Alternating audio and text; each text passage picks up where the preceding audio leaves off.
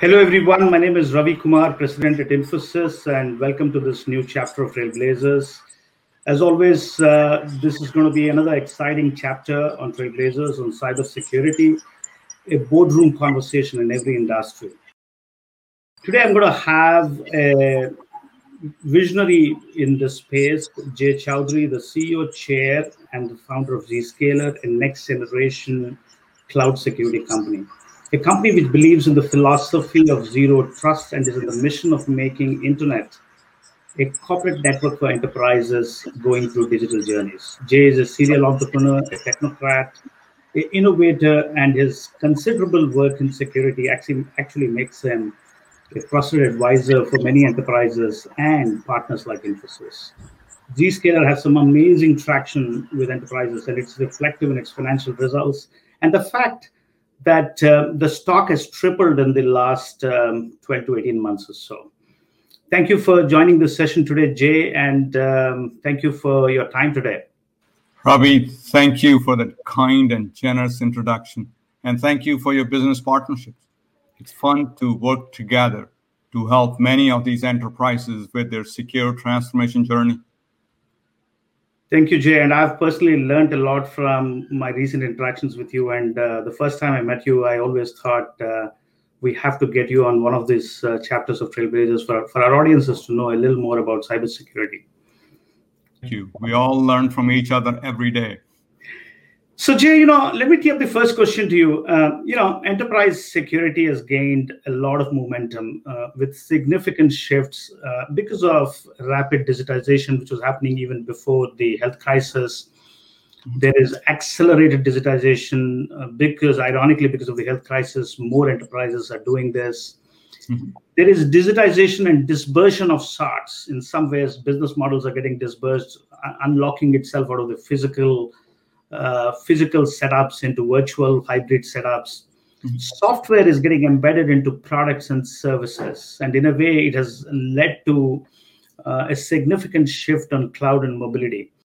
Mm-hmm. And I actually think the key for such acceleration is security and, network and security, I would say.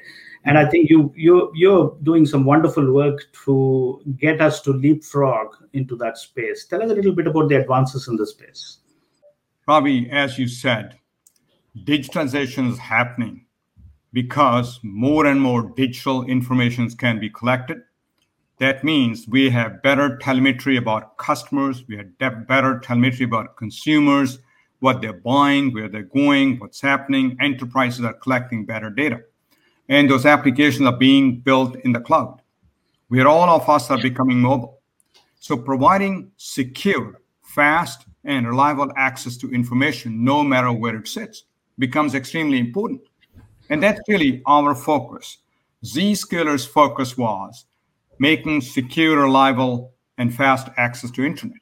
If it's not secure, it creates big issues. We have been hearing so many attacks out there, ransomware or private information. The challenge is the security and networking model we had before, where the networking model was called hub and spoke network, bringing various branches together. And castle and moat security is broken. That model said, if you're inside my castle, you're good. If you're outside my castle, you aren't good. Well, applications have left the castle. Users have left the castle. A new model had to be invented. And that's what Zscaler did. We came up with zero trust architecture. And we're helping customers accelerate the digital transformation securely. So, Jay, thank you so much for that introduction. Tell us a little bit about zero trust. It's a very unique approach. I've heard you every time I've spoken to you. You've pioneered this in a way. You also speak about zero trust platforms. You almost start with this assumption that everything is hostile, establish trust on user identity and context, and start from there. So tell us a little bit about how the switch from castle and moat to castle and moat kind of gives you a little false sense of security, if I may. Tell us a little bit about how that shift is so significant and what does it take for an enterprise to have that zero trust? Sure.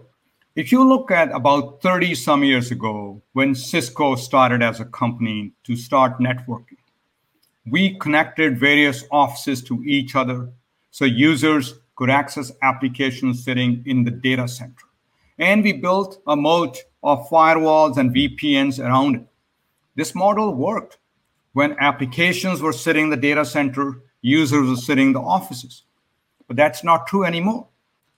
So the zero trust model says, trust no one. It assumes that applications could be anywhere out there. They could be SaaS applications like Office 365, ServiceNow. They could be applications in public cloud, in Azure, AWS, or Google Cloud. And users could be sitting anywhere. If that's the case, you can't be extending your castle and moat everywhere. It's just broken. The new model said, if you trust no one and you assume that applications are anywhere, users are anywhere, assume that the zero trust security is like an intelligent switchboard, like a phone switchboard. A user comes and connects to the switchboard. We verify who you are. We verify what applications can you access. And we connect a particular user to particular applications, never to the network. Otherwise, if they got on the network, they move laterally. And that's when they can cause damage. For example, with Colonial Pipeline attack, they stole credentials for VPN, got on the network, then laterally moved to find a billing application and held the company hostage. It's like you got in the castle, then you have free access everywhere. That model had to be broken. Legacy security companies who pioneered castle and moat, they did the work. It was a useful model. Now companies need to shift to zero trust. Unfortunately, inertia is holding them back. The biggest thing CISOs need to do is wake up and realize that a new model is needed. And that's what we have been advocating from day one.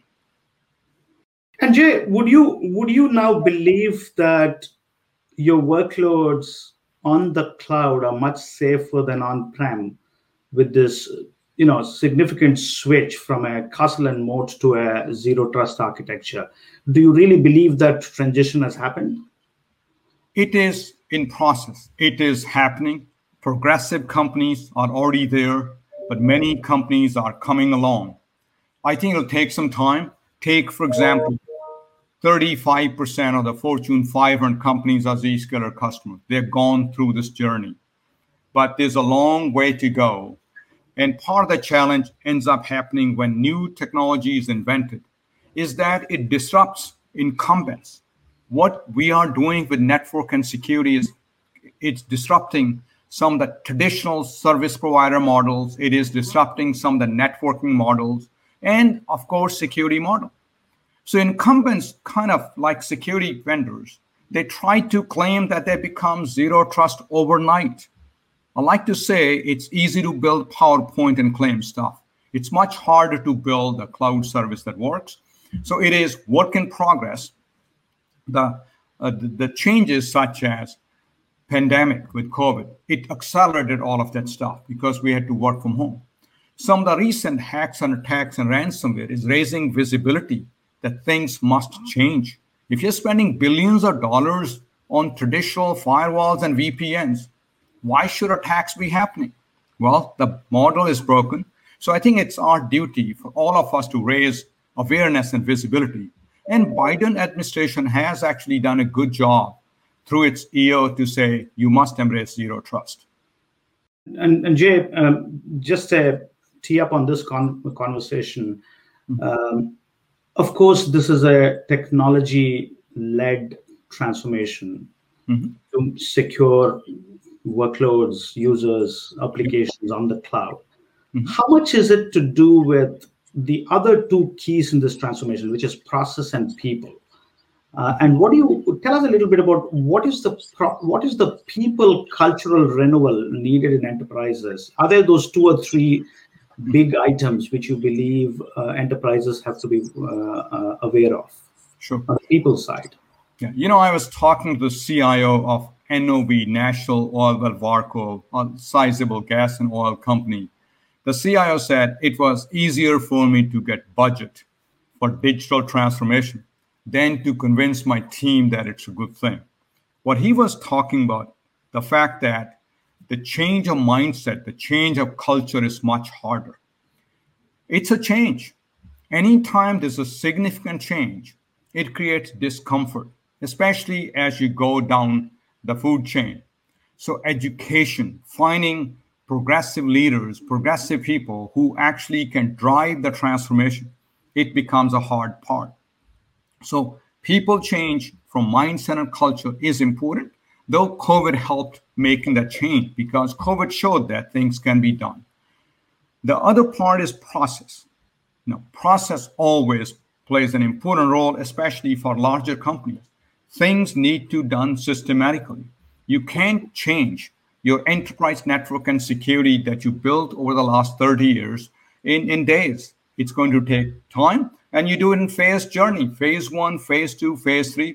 It also gives the leadership confidence. You do a good phase 1, you get confidence, you get people behind you, and you move into phase 2 and phase 3. So technology, people, process, all three things play a very important role. And Jay, that's very well said. In fact, one of the other things, a recent conversation of mine with the CIO and a CISO together was about how clock speed for businesses is so important, and tying security with static identity management makes them a little lesser on agility in terms of speed. And there's this concept of dynamic identity management and dynamic security, which is kind of being evolved. How much do you think that is important in a digital world where you have to dynamically, intuitively, and intelligently, drive policies across applications, data, and infrastructure? Yeah, the two aspects to your question is very good. The first part, in today's network-centric security world, you deal with IP addresses. For example, enterprise will say, my users can go from this IP address at my headquarters to Salesforce. That model was okay when people sat in a couple of offices and they could put a list of IP addresses from which you could go to Salesforce. In today's world, when you work from everywhere, what IP addresses are you going to put? You try to bring the traffic back to the data center choke point to do this IP address-based authentication. It's silly. It needs to go away. The next level is user-based authentication. That's where identity has been playing a big role. And companies like Microsoft Azure AD, companies like Okta have done a good job in building cloud-based identity. It uses a standard called SAML. We at Zscaler integrate with it. So that changes from network-based security or IP address-based security to user-based security. You can have users and groups. That's being done widely today. All Zscaler customers, whether it's Siemens or Shell or DHL or P&G or United Airlines, they all use user-based identity now, not network-based. But there's a next level where we need to go to. Identities can be stolen. So user identity alone is not enough. You need to check a few more contexts, and the system should be smart to do that. What are those contexts? Well, maybe user location is good. Why should I allow someone coming from North Korea and do some of the things? It could be easily part of the policy to stop it. There could be other contexts. For example, managed device. You could have one set of policy access. Unmanaged could be another one. Maybe if you're trying to send information that's confidential, the policy could be adapted. It can be sent to certain parties. It can be sent to other parties. And all this can be automatically done based on behavior and using AI, ML. And those technologies are making it easy to operate these things and make them more smart. And those are the type of things we are driving along with our partner ecosystem. Yeah, that's fascinating. In fact, I had a question in a very different direction, and I'm sure you have a view on this. How much do you think we can syndicate across an interconnected, interdependent ecosystem with hyperscalers, with complementary players, and leverage data and AI to identify breaches and to actually support threat identification in a way? How much do you think that is happening? How much do you think we could potentially do more, bringing the community together to deal with those issues? I think it's happening at a small scale, but the world is waking up. It has to happen because otherwise, this is a game with bad guys and they are getting in. Remember, if they try 100 times, they need to get in only once. They can fail 99 times and they're still in. If we fail once, it's a big deal. So while all of us are doing a whole range of security policies and whatnot, the best thing we can do is understand and analyze the data and traffic. For example, Zscaler collects all the logs when a user goes to Salesforce, Office 365, or SAP, wherever. The logs can be now analyzed with machine learning and AI to look for unusual behavior. And that unusual behavior can uncover compromised machines sitting inside the enterprise. That's a big deal. We are teaming up with vendors like Microsoft. They are able to share things such as failed authentication attempts. Before they try to compromise, they try to go in, try to crack passwords. Combining some of those logs with our logs becomes very useful. Companies like CrowdStrike, they can share with us posture data, device posture. You combine these things, it becomes extremely useful. And machine learning allows us to go through tons and tons of data and look for some of those weird, unusual traffic patterns of applications and destinations and users. And that's how more and more threat detection will be done. And I think it's a great area, and we are driving that initiative with many of our ecosystem partners. Thank you, Jay, for that response. In fact, we are very excited about leveraging the hyperscaler ecosystem with a community of players to see how security can be dealt with. One of my passionate topics I have researched upon is how do you mainstream? You spoke about the bad players. How do you mainstream bug bounty programs, in a way, vulnerability disclosure policies, good hacker communities, and actually divert a lot of this talent and a lot of this concerted effort in supporting our networks, our enterprise networks, instead of actually joining the bad players? I think there's a lot of work which can be done, and I don't know what your views on this topic are. Absolutely. In fact, companies like yours, Infosys, can play a big role as you work with all the key partners as well. In fact, even about the previous question, right? You are collecting logs from various parties. There's an important role Infosys can play, analyzing and coming up with meaningful information. The data is sitting there, converting it becomes an important part. And some of these other programs, bug bounties of the world, I think they are very useful. We actually use them to take advantage of it. But the more important part is information sharing about all these things we're learning from each other is extremely important. There are some programs in place for information sharing among vendors. I think a lot more could be done. FS-ISAC is a financial services nonprofit body that actually encourages it. We love to work with bodies like that. And the US government is trying to encourage more and more threat information sharing, I think, which is very important because the bad guys come in, take a new phishing attack. There are millions of attacks coming every day. The damage gets done in the first 30 minutes. The sooner we can share that information, the sooner we can protect our customers. Thank you, Jay. That's wonderful. In fact, I'm going to squeeze in one last question. This is such an exciting and interesting topic. I can go on for hours with you.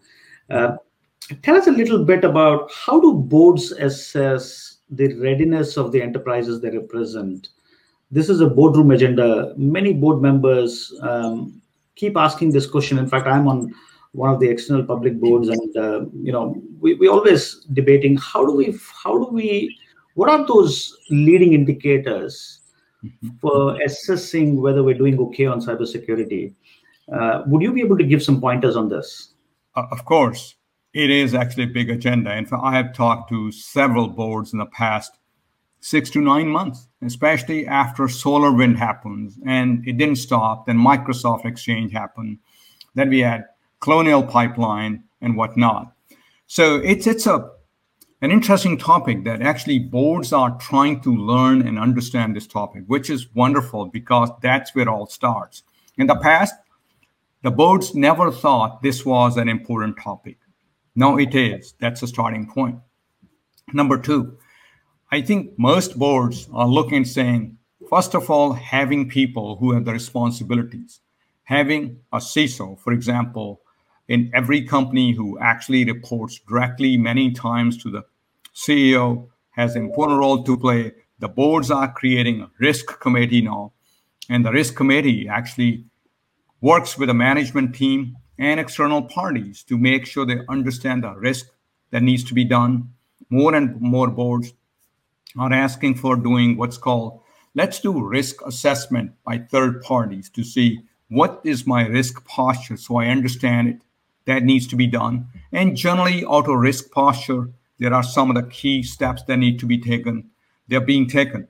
But if there's one message I'll leave with companies is, if you embrace embrace traditional castle and moat, if your business depends upon firewalls and VPNs and the like, no matter how much money you spend, you will always have risk.